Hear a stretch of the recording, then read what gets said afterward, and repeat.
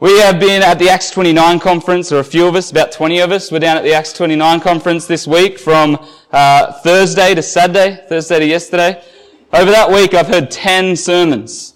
10 sermons by really smart, intellectual, eloquent speakers. And I think what made this sermon so hard to write was those 10 sermons, because I was like, how do I say this in a new way? Because they say things that are different, like fancy. And I was like, and I think I got all this pressure put on me, and then I'm like, there's nothing new under the sun. I could read this passage out and it would be edifying for us. We've read it twice already, and I could read it again, sit down, and that would be enough for us. But God does an incredible work through the preached word. So I will preach it. I won't be as eloquent as them, but it's all right. Only 20 of you heard them. So we'll see how we go. One thing you may notice is that I often leave silence before I pray. And I just encourage you, use that time for yourself to meditate on the word, to humble yourself before the word, to invite the Holy Spirit to just fill you, help you understand.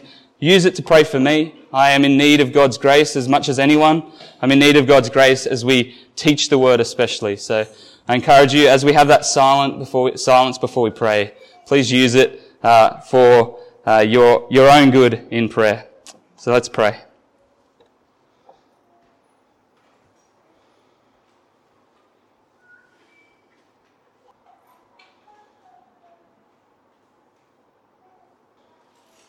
Once again, gracious Father, we come before your word in awe and reverence. We tremble before it. It is a mighty word. It is our sole authority. It is what we live by and are guided by. It is our life, and our salvation is declared through it.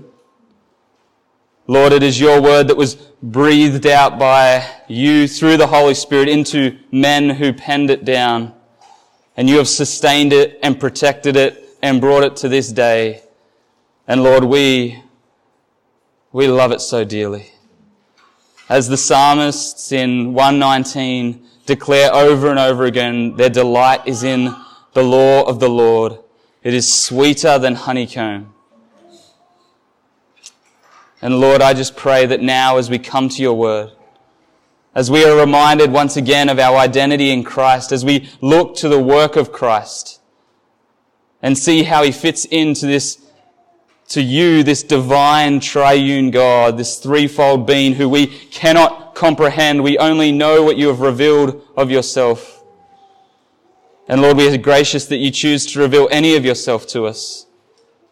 So Father, I pray that we would come as children once again, humble before you, humble servants, willing to learn from your word, to be encouraged, to be uplifted, to be built up, that we may be immobilized and sent out into this world as your ambassadors, as your witnesses, with an identity so fixed in you that we will not move to the right or to the left, but we will keep moving forward on the narrow road that you have for us.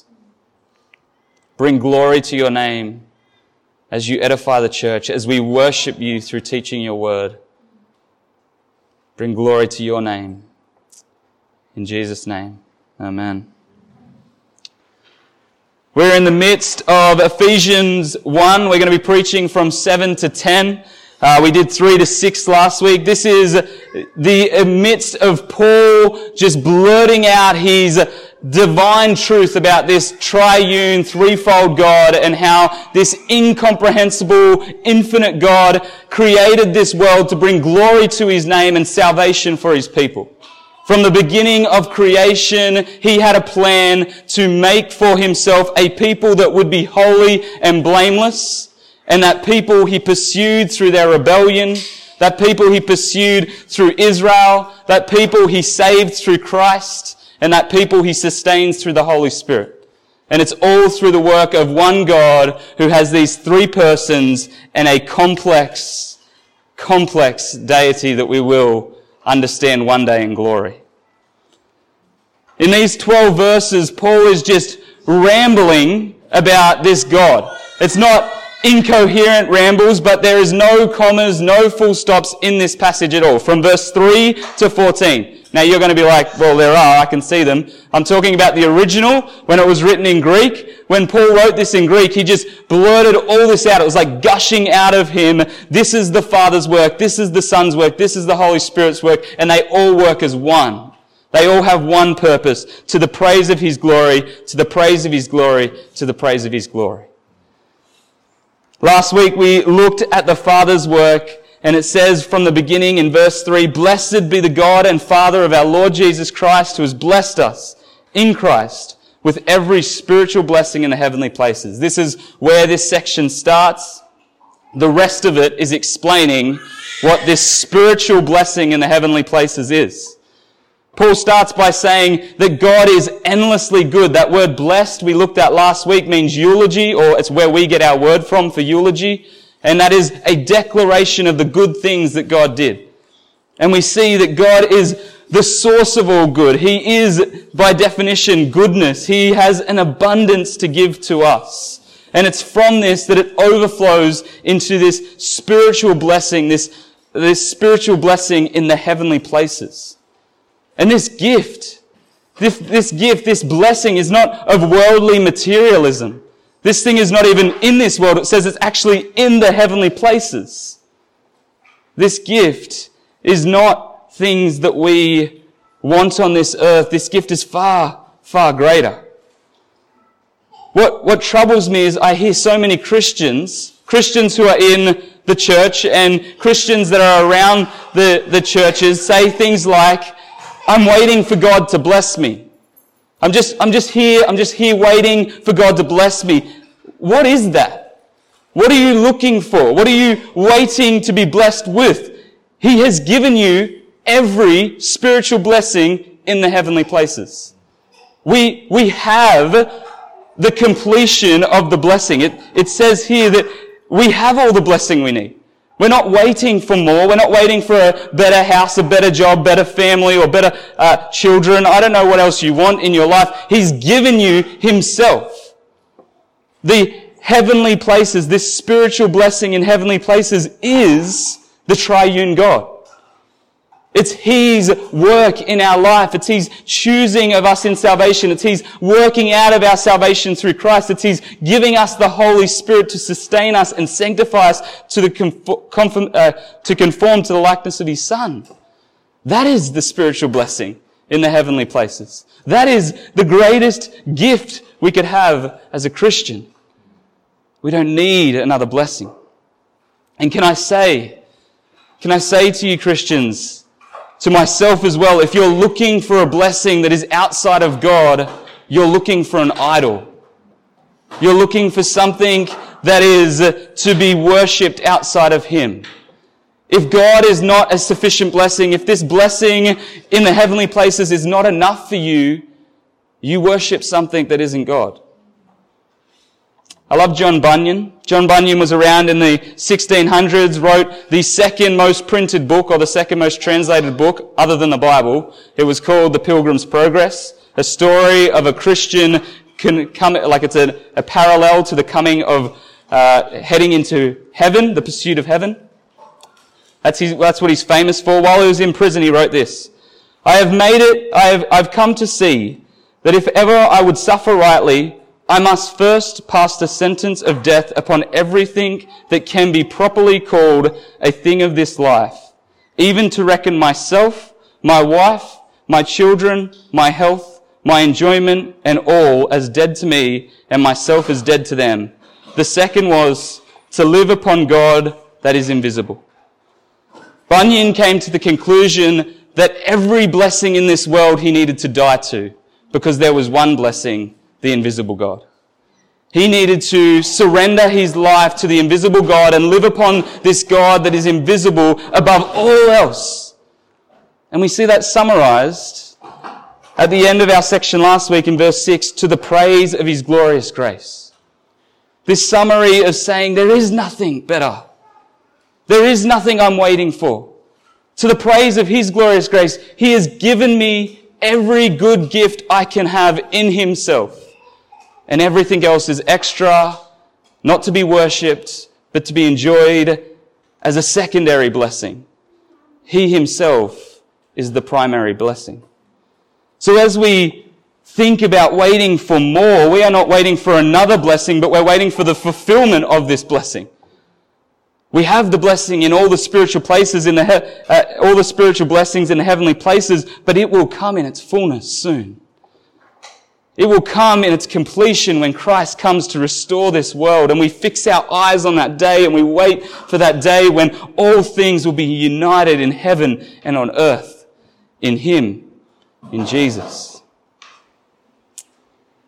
And in verse 6, it transitions from the Father's choosing work to the Son, the Beloved, as it is called. In verse 6 it says, with which He has blessed us in the Beloved. So this grace, this glorious grace which we should praise and give honor to, is in the Beloved, who is Christ. We know that when Jesus was baptized, He said, this is my Son who I am well pleased with. The only one the Father could be well pleased with was His Son, because He was the only one that was faithful. So His Beloved is His Son, Jesus. We saw last week that the Father's work, the blessing in the spiritual blessing in the heavenly places, is that He chose us in Him, in Jesus, before the foundation of the world, that we would be holy and blameless. We were to be called a people for Himself, from every tribe, nation, tongue. We were predestined, that means predetermined, to be children, adopted children.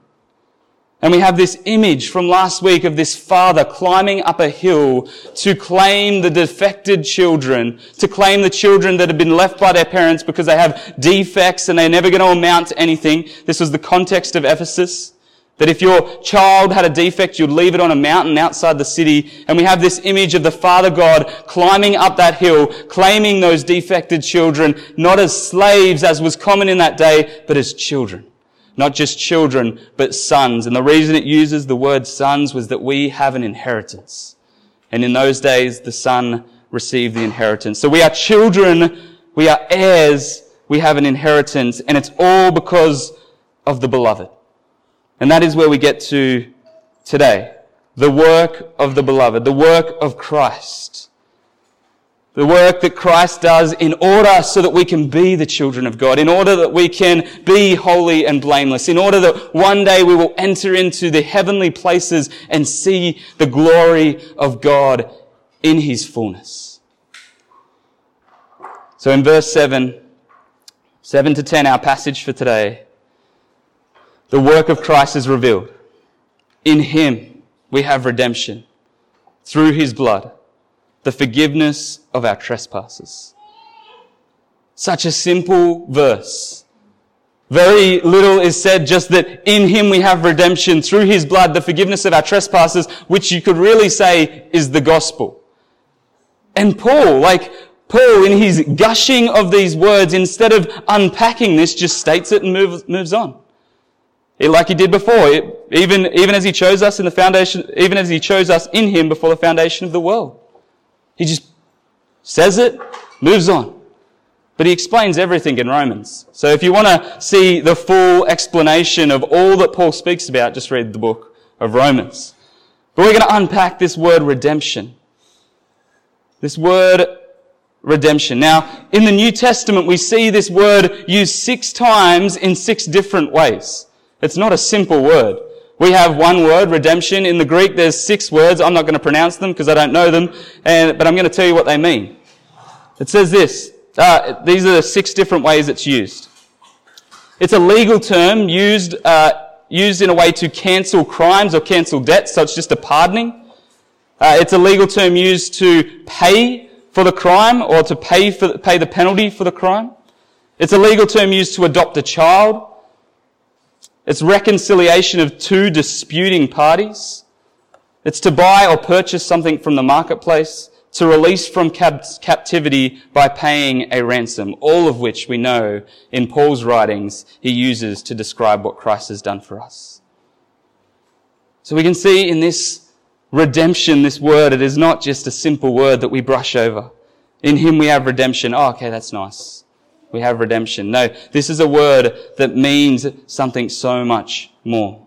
Something for us to meditate on and ponder and think through, that we have been reconciled to God, that we have been bought with a price, that our debt has been cancelled, that we were something to purchase from the marketplace, that we were a child that needed adopting, not a slave that got adopted, but a child that got adopted, that we have been released from captivity.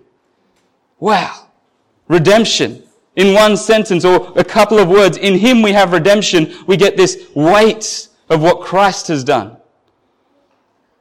And in John 8, it reveals to us what we need releasing from. In John 8:34 it says, truly, truly. Whenever Jesus says truly, truly, He wants you to listen up. It's an important phrase.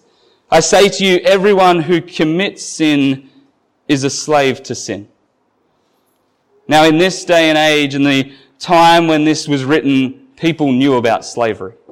The Romans had 20 million slaves. That's nearly more than our country.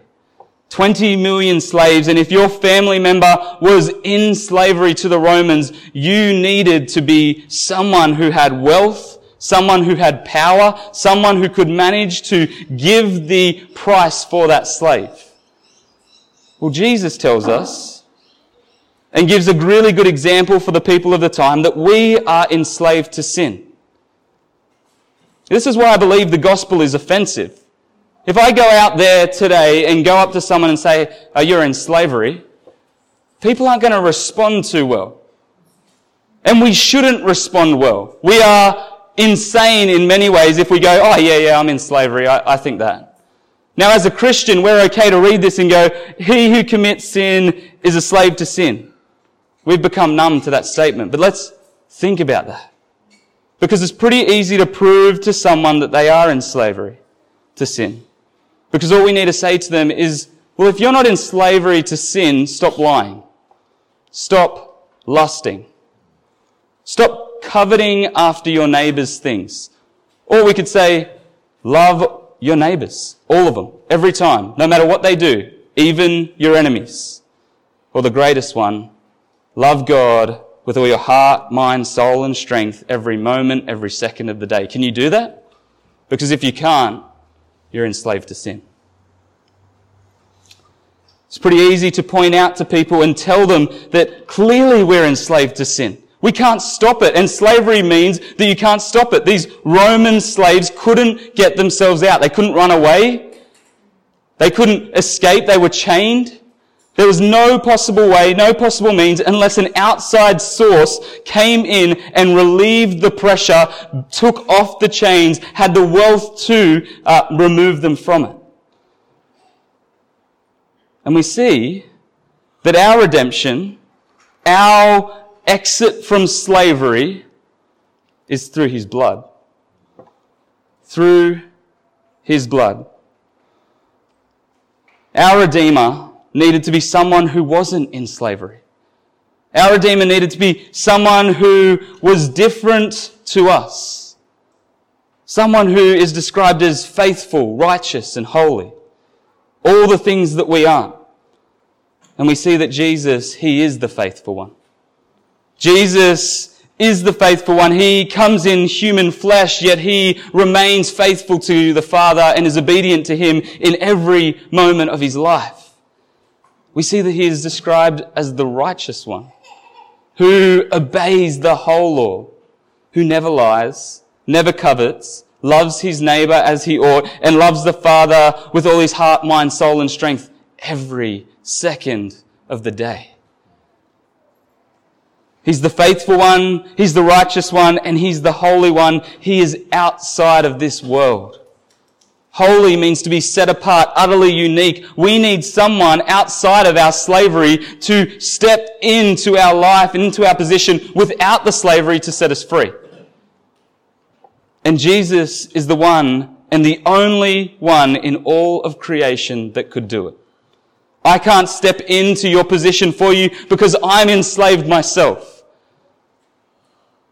We needed a free man who was faithful, A free man who was never lured away by his desires or chased after the lusts of his heart. We needed one who was always, every day of his life, for every moment of the day, obedient to the Father. Only someone outside of the slavery could save those in slavery. Only those who had wealth that the slaves didn't have could save them. Only those who had power that the slaves didn't have could save them. And we have that in our Redeemer, Jesus. He has wealth that we don't. He is holy and we're not. He is faithful and we're not. He is righteous and we're not. And He is infinitely powerful that when it says that the wages of sin is death, Jesus can wear that wage and it will not hold Him down. The wages of sin is death, therefore the cost of our slavery, the slave price to set the slaves free was blood. His blood. So in Him we have redemption through His blood. The only sufficient price for you to be set free of your slavery to sin was that Jesus, the only holy one, the only faithful one, the only righteous one, would go and die and shed His blood for us. That is the only means. So He steps into this world, He steps into our place, He steps into this life, and He lives perfectly by fulfilling the law, goes to the cross where our sin is placed on Him, and He appeases the slave price or the Father's wrath. We see this system played out in Leviticus. Leviticus 16, we see this sacrificial put in place as a symbol of the weight of human sin. It was never meant to be sufficient. So the common principle each year would come around and the high priest would take 2 goats. And the first goat, they would pray over and they'd place the sins of, and he would take the goat into the Holy of Holies and he would slit its throat and spill the blood.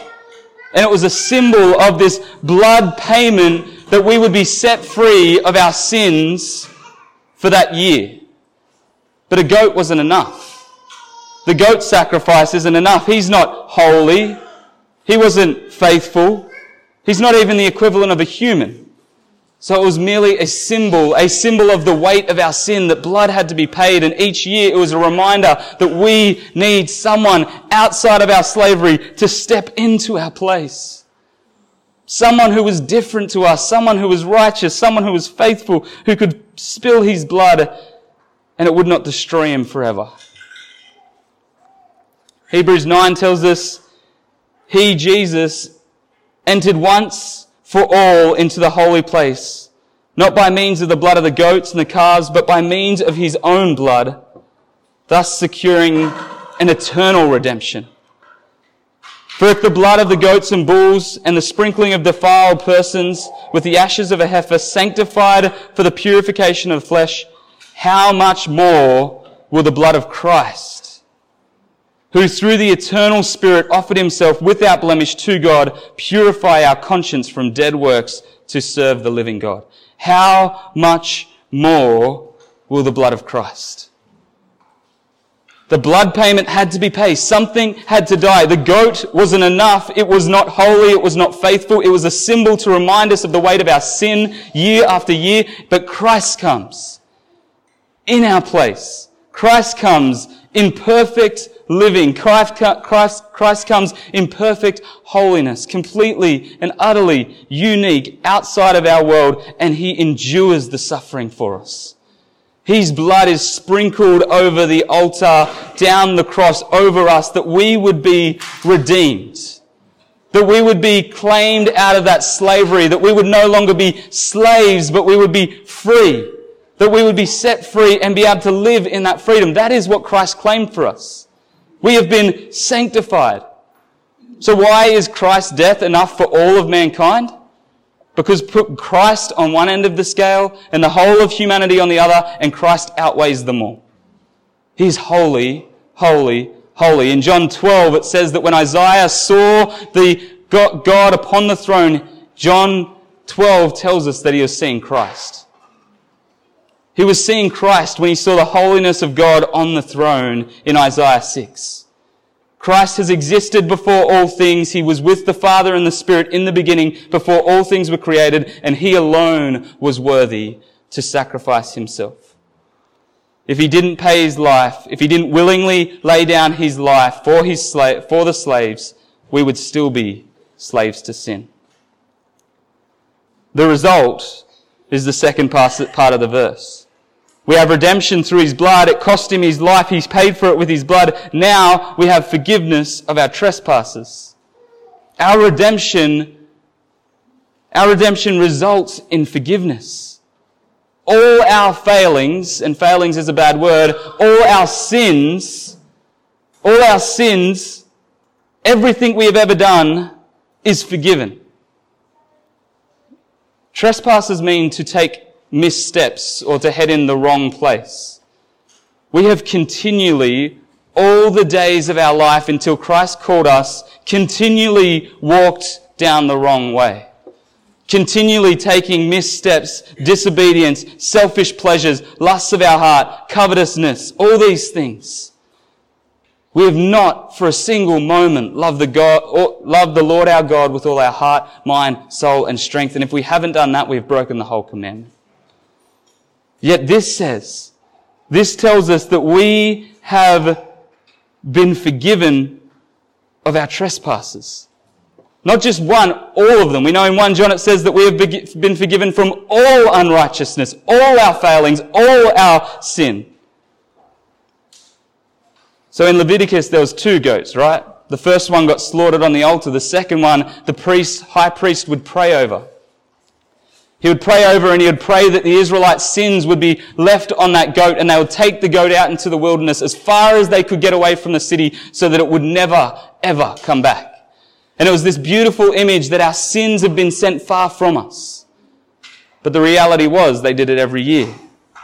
When we read this word forgiveness, it means sent away.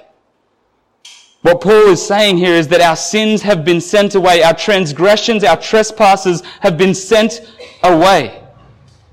That means that Jesus, who is infinitely greater than us and way more than infinitely greater than the goat, Jesus actually took the sin of the world upon His head, as it were, and He carried them an infinite distance away from us.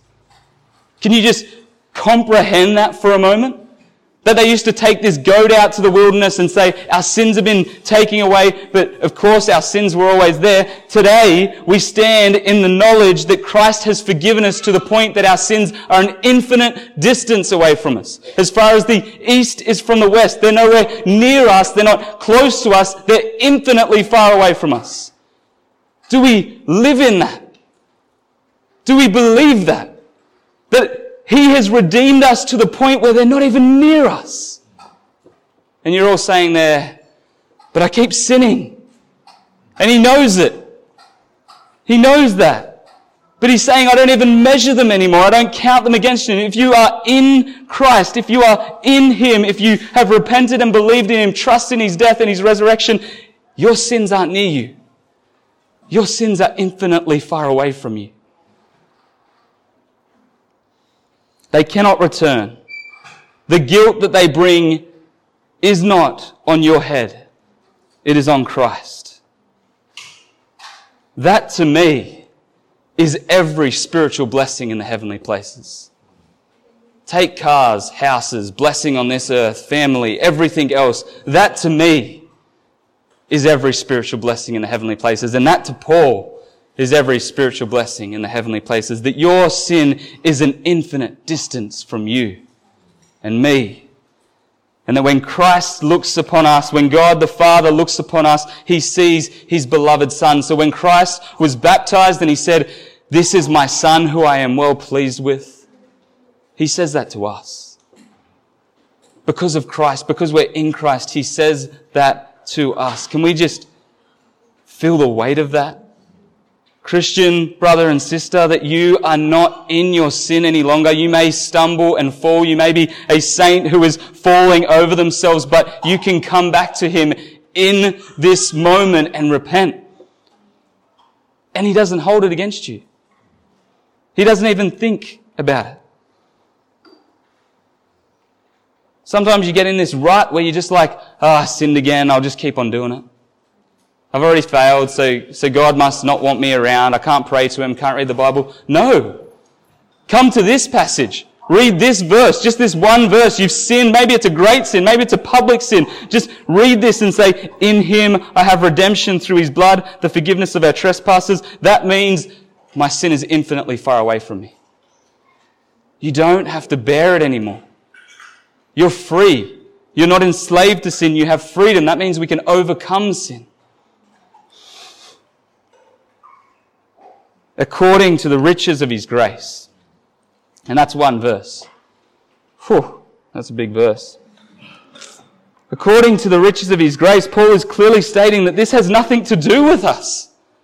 It's riches of His grace. It's the wealth of Him. It's the worth of Him. It's all that comes from God, this triune God, Father, Son, and Holy Spirit. We lack everything. He has all the worth. He has all the power. He has all the strength. And He comes down to us and helps us. We weren't like stranded in the sea. We were at the bottom, sunk to the bottom, dead, lifeless, and He does all of it. Pulls us up, gives us life, gives us strength, and takes our sin so far from us. And verse 8 tells us the riches of His grace which He lavished upon us. Can we hear the weight of the words that Paul is using? He's putting like emphasis on this, saying the riches. He's giving us His abundance. He lavished on us. Poured out. He didn't restrict. He didn't say, here, have a little bit. I'll just give you some. No, every spiritual blessing in the heavenly places, all His grace has been poured out on you. The gift is not restrained. It's lavished upon you.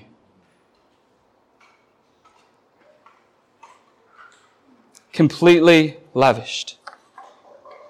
Can I ask, church, we have received from the riches. We have received lavishly. What does that cause in us? This whole letter, the weight of Ephesians, is that we have a new identity that we should live in chapter 1 as our identity, and that will promote change in us.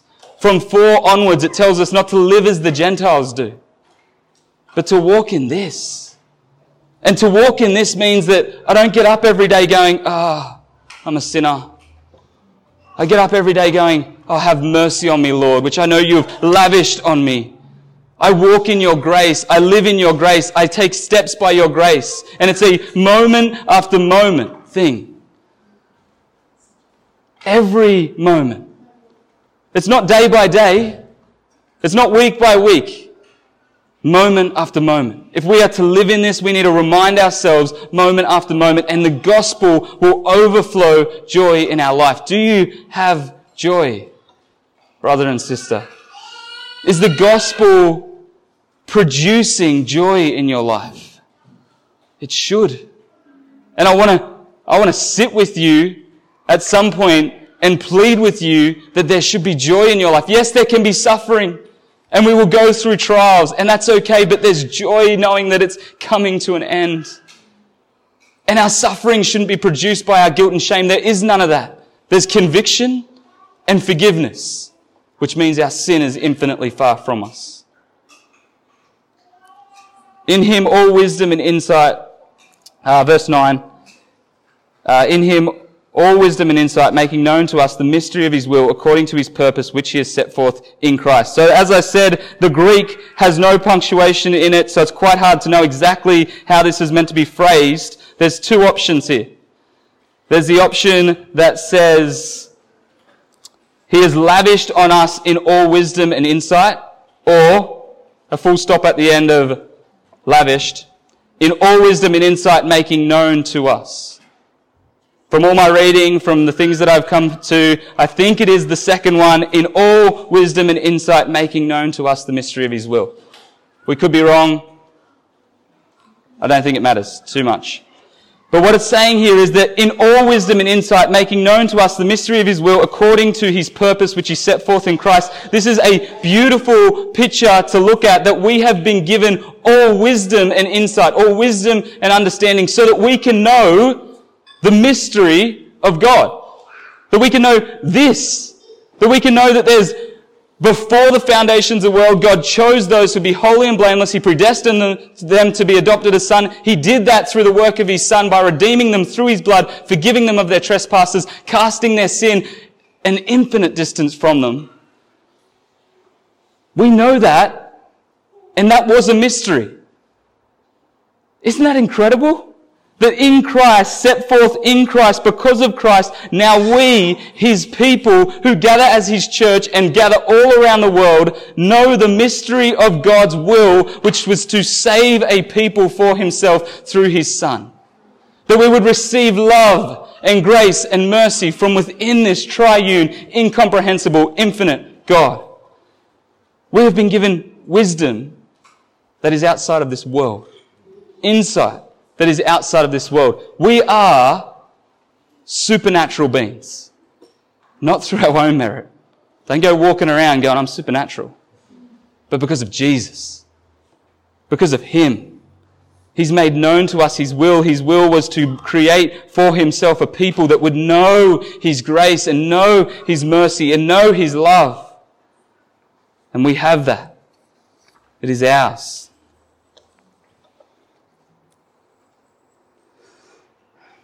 We know that in Hebrews 11 we have this long chapter of all these faithful men, starting from Abraham, working through Noah. This is what the faithful did throughout the Old Testament. And right at the end it says, and all these Old Testament characters, though commended through their faith, did not receive what was promised, since God had provided something better for us, that apart from us they should not be made perfect. So what we have here is just this simple phrase that says all those Old Testament characters, all the ones we see as heroes, were not heroes. They were pointing to Jesus. Jesus would be the fulfillment. He would be the mystery. They all waited for Jesus. They all wanted to see Jesus. We get to see Jesus. We get to know the mystery of God. Yes, they did grand things. Moses parted the sea and all these amazing things. All he was doing was pointing to Jesus. Just as Moses led Israel out of Egypt, out of slavery, Jesus led us out of slavery to our sin and set us free. And we have been revealed this mystery. And in verse 10, as a plan for the fullness of time to unite all things in Him, things in heaven and things on earth. You know, all the characters of the Old Testament want to point to Jesus. All of them were waiting for Jesus. They went through the Levitical system, sacrificing after sacrificing, year after year, all of which just pointed to the weight of their sin, all of which just pointed to the slavery that they had. But now, in the fullness of time, Christ will unite all things, things in heaven and things on earth, to Himself. That has taken place somewhat at the cross, but it's not the fullness of time yet. The Bible speaks about the last days. We are in the last days. We've been in them for the last 2,000 years. We've been waiting for the day when the fullness of time will come, when the redeemed people of God will be united to Himself, to Christ, and both heaven and earth will be recreated into this divine, glorious place without sin or error or suffering or tears. And it will be for those who call on the name of Jesus. At the fullness of time, He will bring both heaven and things on earth together in Him.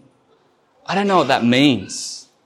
But I know in Revelation we get a picture of a new heaven and a new earth. And I assume somehow heaven and earth become this involved one world where God rules and we're His people. And it's going to be glorious. And it's going to be incredible. And it's a mystery for us to wait for, long for, anticipate for, keep our eyes fixed on Him who saved us, who claimed us, who poured out His blood for us, who sent our sins an eternal distance from us. Because when we're in heaven, they won't be there at all. We won't even be reminded of our sin. We won't even stumble, fall, think for a moment about an impure thought. It will be gone forever. An eternal distance from us. Right now they're at some sort of infinite distance from us. In heaven, they're eternally gone. And that is what Christ did in His work on the cross.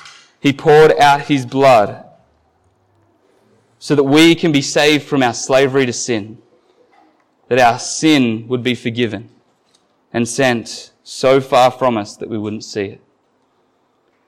Church, I encourage you. I encourage you to meditate on your identity. What do you fix your identity in? Every morning, every moment of the day, what do you fill your mind with that tells you what your identity is? Is it Facebook? Is it the media? Is it movie after movie, TV show after TV show? Is it the world that surrounds you? Is it your colleagues at work, your neighbours that you live with? Do they feed you your identity? Because whatever your identity is, you will live out.